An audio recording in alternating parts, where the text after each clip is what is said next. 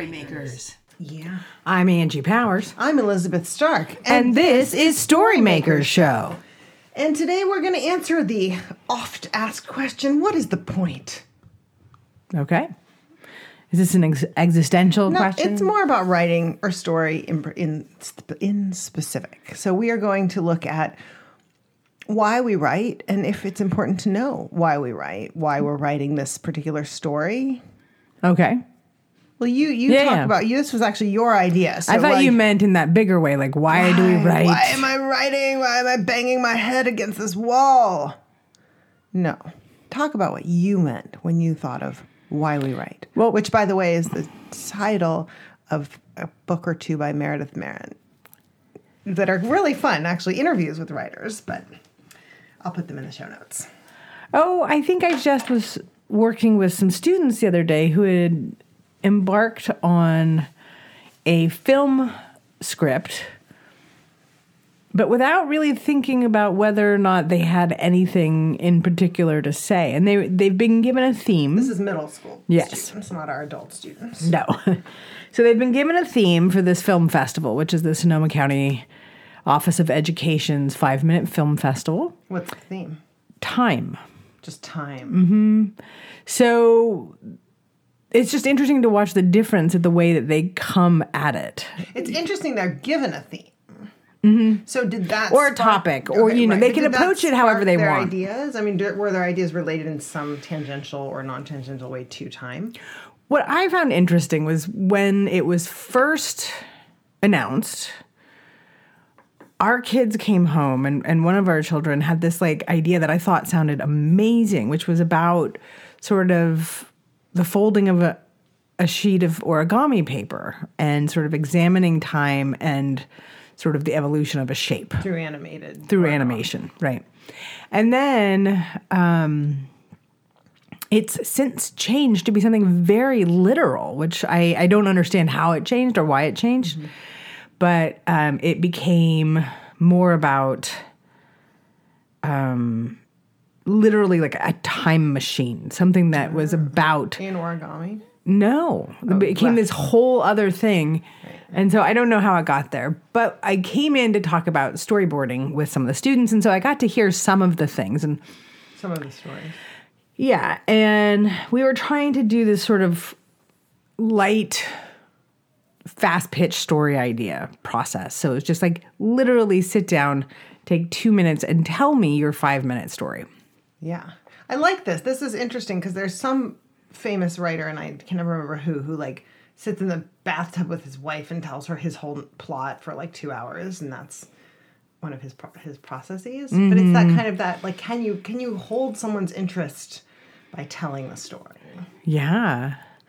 So that was part of it. And so we were just saying okay. And so one student was sort of talking about a story about a person who wakes up and turns off the alarm clock. And we all know these stories, but she was really trying to address the topic of time. Mm-hmm. And what I had asked them to do was in groups of 3, one person would tell their story for 2 minutes. The other 2 people would answer the question, what's the main point? And then one question they had about the story. And so as I was listening to this person... I just want to say, as a pause, that those are great questions to ask of your readers or, when you're the story maker looking for feedback, right? What did you get out of this? It's such a what did you hear? What was this? What is this about? It's such a fundamental question that we often skip over in workshop. Mm-hmm. And it's probably the most helpful thing you can tell a writer is this is what I thought was happening. Mm-hmm. And then the writer can think, is that what I wanted people to think? Right. Was happening. I mean, I think we did that with your film to some extent. What is the story about, right? Yeah.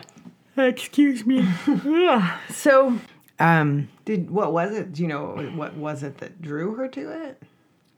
I think she's got a school assignment that has to be about time. And so she was just great, what can I do when I'm pulling together things around time? So I'm going to have somebody moving through time, right? In a literal sense, right. Waking up, looking at clocks, doing in some ways, this is an appropriate initial step. So if you're given an assignment in truth, you give yourself an assignment, you're given an assignment, something sparks. It might be an image, it might be an idea, it might be an interaction. Right. And then, but in a way, whatever it is, that kernel becomes your self-assignment. And then you brainstorm, like, oh, what are all the things I think of? And so great, like I think of alarm clocks, I think of walking, I think of a bird flying through time and space, or whatever it is, right? So you brainstorm until you come to something that is like juicy for you, right? And that where you could say, oh, that shows this thing. I mean, I don't know. This is one. I'm just kind of, what is the creative process here? Where do we? How and when? My do we understanding get to when why? I had gotten into that point was that some of the students really felt like they had gotten to a place with their stories that they were going to be able to tell their story, and they were getting ready to storyboard and do these different things. And I was actually trying to encourage them to use this tool, even if they didn't have a story completed. Like, this is a great way for you to kind of hash out some ideas.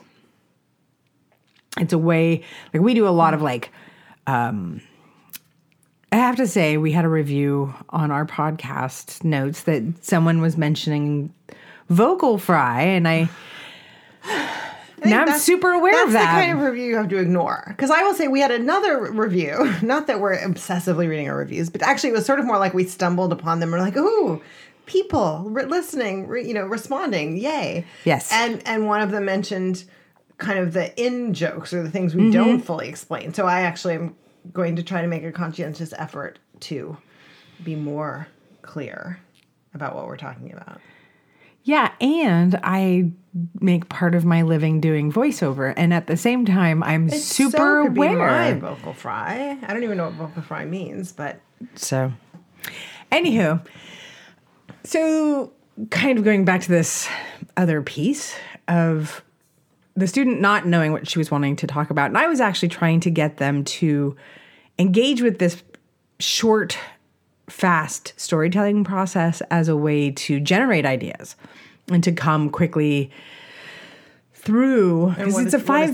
The short, fast storytelling process. Well, if you don't have a story, but you know it has to be about time, you could literally just be like, Once upon a time, there was a person who liked to climb up sand dunes. And every day they would start at the bottom of the hill in the shadow.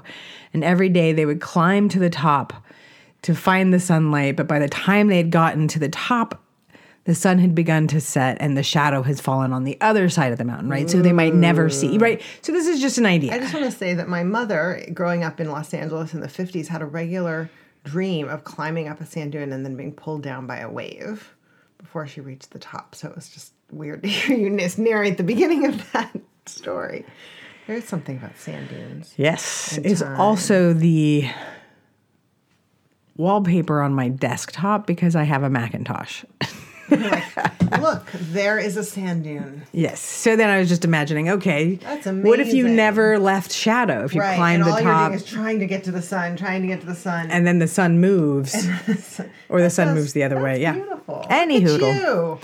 So the idea really was just to ask them to play. So whether or not they were successful with that, I was intrigued by this student's ability to move forward, not just with like, I'm exploring an idea, but really like, I don't have an idea, but I know enough about the shape of story to put things I think make a story together and hope it works. So what did you tell her was her next step then?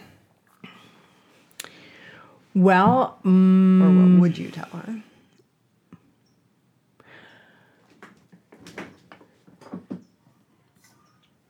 I think, again, this is an assignment. So again, it's about finding that way in for yourself. Like, what is the thing that interests you about this? And honestly, there might even be a way where I would say close it down further. Like the word time might be too broad. Mm-hmm. And so to find something that... I was going to say, because it's a constraint. Right. So I would actually, instead of removing constraints, I would actually tighten it down. And if you didn't know how to tighten it down, you might be just exactly what you were talking about, making lists of associated words and thoughts So if I say time and you just generate every single word that you can think of for 5 minutes that are associated with time. So you start with things like clocks and timers and chicken eggs, and then you move on to, redwood forests, the moon, like evolution, so you might end up with Cyndi Lauper. Cyndi Lauper, because you have time after time. Right. And so anyway, so that you would spend the time generating, and then you pick one of those to be actually your focus rather than the word time. Right. And then that's where maybe you can personalize it. And I think one of the important things about why am I writing this or what is going on here is what matters most to me. What am I mining here that, sort of the idea of you ask yourself questions whose answers you don't know, but which matter to you, desperately, right? And then you sit down and just try to answer them, and no wonder it makes us crazy. And I think there's something really important about, because we're working with middle school kids, there are developmental kinds of approaches that are different from adults. Like adults show up at things because they want to. Middle school students show up at things often because their friends are there, and which is both good and bad because the social risks that are involved at that particular juncture. I took the PSAT. Right? I was like, come on, that's already. What are you doing Saturday? Oh, right? Yeah. Okay. Wait, you guys are going to college? It doesn't speak well to my parents, but they were of different generations or geographies. So, yeah, I think that's what I was intrigued by. I was just intrigued by the notion that you could know enough about the shape of a thing, whether it's a story or a film or whatever, and not really have the core. And you can spend a lot of time not knowing you don't have a core. Well, let's talk about, say you have your PTA heist is an idea that you've been kind of exploring on and off for a while. Do you know the why part of it? Do you know why I want to write it? Well, yeah, I think funding for public schools is really messed up, and the system itself unnecessarily pits community members against each other. And so you end up with this sense of scarcity because, right now we're looking at one of our high schools, which happens to be my alma mater. People keep talking about, shut it down. There aren't enough students. And yet it offers something unique in the county for a lot of students. So it's not just like, can we afford to do this? Really, there should be a space for kids who want to go to a school that is about exploring multiple ways of being in the world, just as much as we make space for a school where being like one of 6 kids who get on a team is important. Like for some people, that is that kind of competition feels very important. And for other people, it doesn't, right? Also, El Molino is where the bass player from Imagine Dragons graduated. So just going to say. So this is what's interesting because so when I ask you sort of what's important to you, in fact, you have a lot to say about it in the form of kind of an impassioned rallying cry. And so then, okay, how do you take that why and transform it into a story, right? Characters, a situation, and how is that why going to come through in what these individual people are struggling with? Well, for me, what I'm doing is I'm sort of looking at who are the people who have sort of traditionally held schools up, right, and together. And for better or worse, the unpaid volunteerism often looks like a female family member who shows up and does that work. Not in all cases, and certainly that's changing, but historically, it's sort of been that place where women can spend even more time contributing to the care and feeding of children. Yes. So I kind of thought about that. That's interesting too, because that's a slightly different why,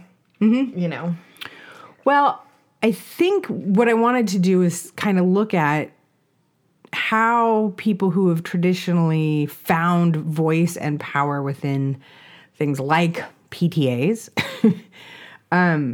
also reinforce social and institutional biases, right? And so then we have these things happening where it's like everyone has such a sense of scarcity that we start picking our communities apart rather than looking to our community to build up. Right. And so that's the framework, because I want to show that, without coming together in coalition, without really challenging these larger structures, these things that are about like privatization of education, things that are about, when our funding is directly tied to areas of hyperabundance versus poverty, that of course you're going to have these disparities. And so how can we build coalition across that? That's really what I'm interested in. That's very exciting. And so that sounds like a humorous heist to me. So you're like, so of course it has to be a heist movie. Yes. Comedy. Yeah. Yeah. So fun. And a different podcast, we might talk about form, actually. That would be a great one, because I'm sort of struggling with certain things that I feel need to be said more publicly and more clearly, and then how to say them. And even though I can say them in a sort of essayistic form, I mean, at least verbally, I don't know. I'm so interested at this point in story as a medium for getting across a point in a complex, non-didactic way. Right. Which I think, of course, essays can be as well. But in any case, so that's sort of another good topic, though. So how do you go from what you want to say and why you want to say it to how you say it? Right. And then, we've talked, and we've talked about this before with Simon Sinek's Start With Why, and talking about companies that start with their mission.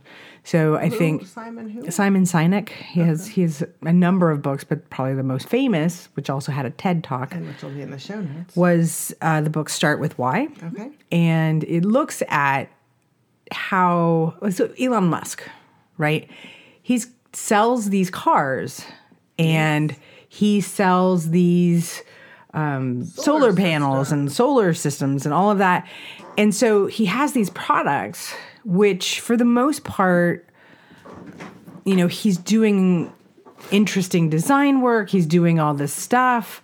And yet he's out there. I want to radicalize alternative energy. I want to make it something, he's got a mission, and it's a mission where we aren't giving up luxury for sustainability.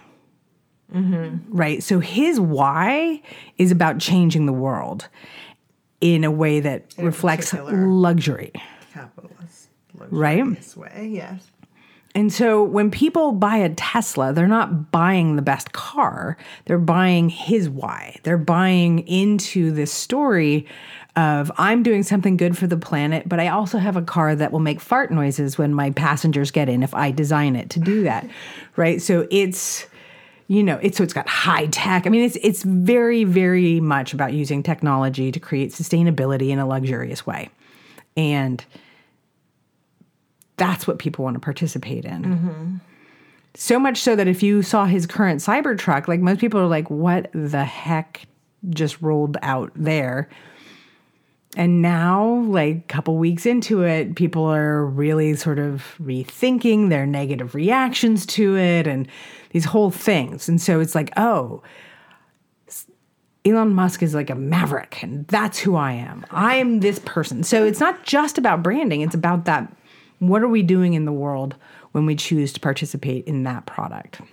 Yeah. So you can take all that branding stuff, though, and go deep into your own why and what you're writing about. Right. And great. I'm gonna write on that tomorrow morning in my morning pages. Fantastic. Why? What? And I encourage you all to, because now it's time for Steal This. Amateur poets borrow. Professional poets steal. What have you come across in your wanderings and readings that you would like to take and make your own? I'll let you start, because you've just been dipping into my library well, so. Well, I am actually listening to Cal Newport's deep work after your long-lived recommendation of it. And I've been listening to it, which is actually sort of terrible because I'm basically multitasking. And one of the things I'm doing is listening to it, which is sort of the opposite of what he would probably suggest. But in any case, but I'm actually not going to talk about deep work, though you can go to back episodes and hear Angie talk about it a lot. And I do think it's really fascinating, but I'm still in it. But I just finished Danzy Senna's New People. Mm-hmm. I read it. It's quite short, and I loved it. I really enjoyed it, and I kind of kept wanting to be back in that world somehow. Yeah. And it has almost the sort of streamlined. So simplicity is the wrong word, but there's an element of like a short story in the way that you're just moving, and each piece feels like 100% necessary. It's a short, tight book, and so one of the things is there's a series of flashbacks where we fill in how the couple met, and also about the woman's mother, and so there's a whole sort of backstory which you could put together in a linear way and is itself kind of a structured story, but it's given as flashback, and it's done really well in terms of moving from the present story to a particular moment that's coming up from the past, because understanding it and re-examining it is necessary to that character psychologically in that moment, and it's going to help them move forward or change direction, right? So just to I would like to dig in and really figure out how she does that, because I feel like that's something everybody struggles with a little bit, is how to weave the backstory in. And sometimes I think it's because people have a whole backstory that they want to weave in, independently of what the character in the front story actually needs. Mm-hmm. My guess, and it could so easily be completely wrong, is that she would, the way it feels at least, is that it's seamlessly written in, that in the moment when the character has the thought, then she goes into this, the creation of that moment, that these pieces are there because they arise in that moment. And again, I'm sure that's crafted, but it feels seamless, and it feels like the psychology of the characters. And I love that. I think that's the way to do it. Fantastic. Yeah. And she's funny. Well, yes. Well, I think the thing I've most recently come upon that I was sort of bowled over by is Bong Joon-ho's Parasite, which was an amazing film, and so much wonderful tension, juxtaposition of humor and horror, and also just such a specific group of people. And sort of, do you mean like the quirkiness of each character, or? Yeah, and you see these, the stories a little bit about this family that's quite poor. They're not so poor. I mean, they're poor, but they're not so poor as other people. And it's just I think it's a reflection on like what's important in people's lives right now, and at the same time, that increasing separation between the haves and have-nots. Yeah. And just beautiful and horrible. So that's what I want to say. How many characters? The family, there's one family of 4 and one family, another family of 4. They actually kind of reflect each other, and one is very rich and one is very poor. And what I know, I didn't see it, but the reviews, the poor family ends up sort of living with or working for the rich family. Yes. And does it mostly take place in the house? For the most part, it does. It takes place in the rich people's house, but also in their car, and then also in the poor people's house. So, because I just would love for you to write a script with a very limited cast and limited location. Yeah, I mean the rich people's house was amazing, and was also, of course, ostensibly an architect's. So he sold this house, and so there's this sort of unraveling of privilege and paranoia and these things that are sort of amazing. So cool. Yeah. All right. Well, we hope that you think about why and go explore. Until next week.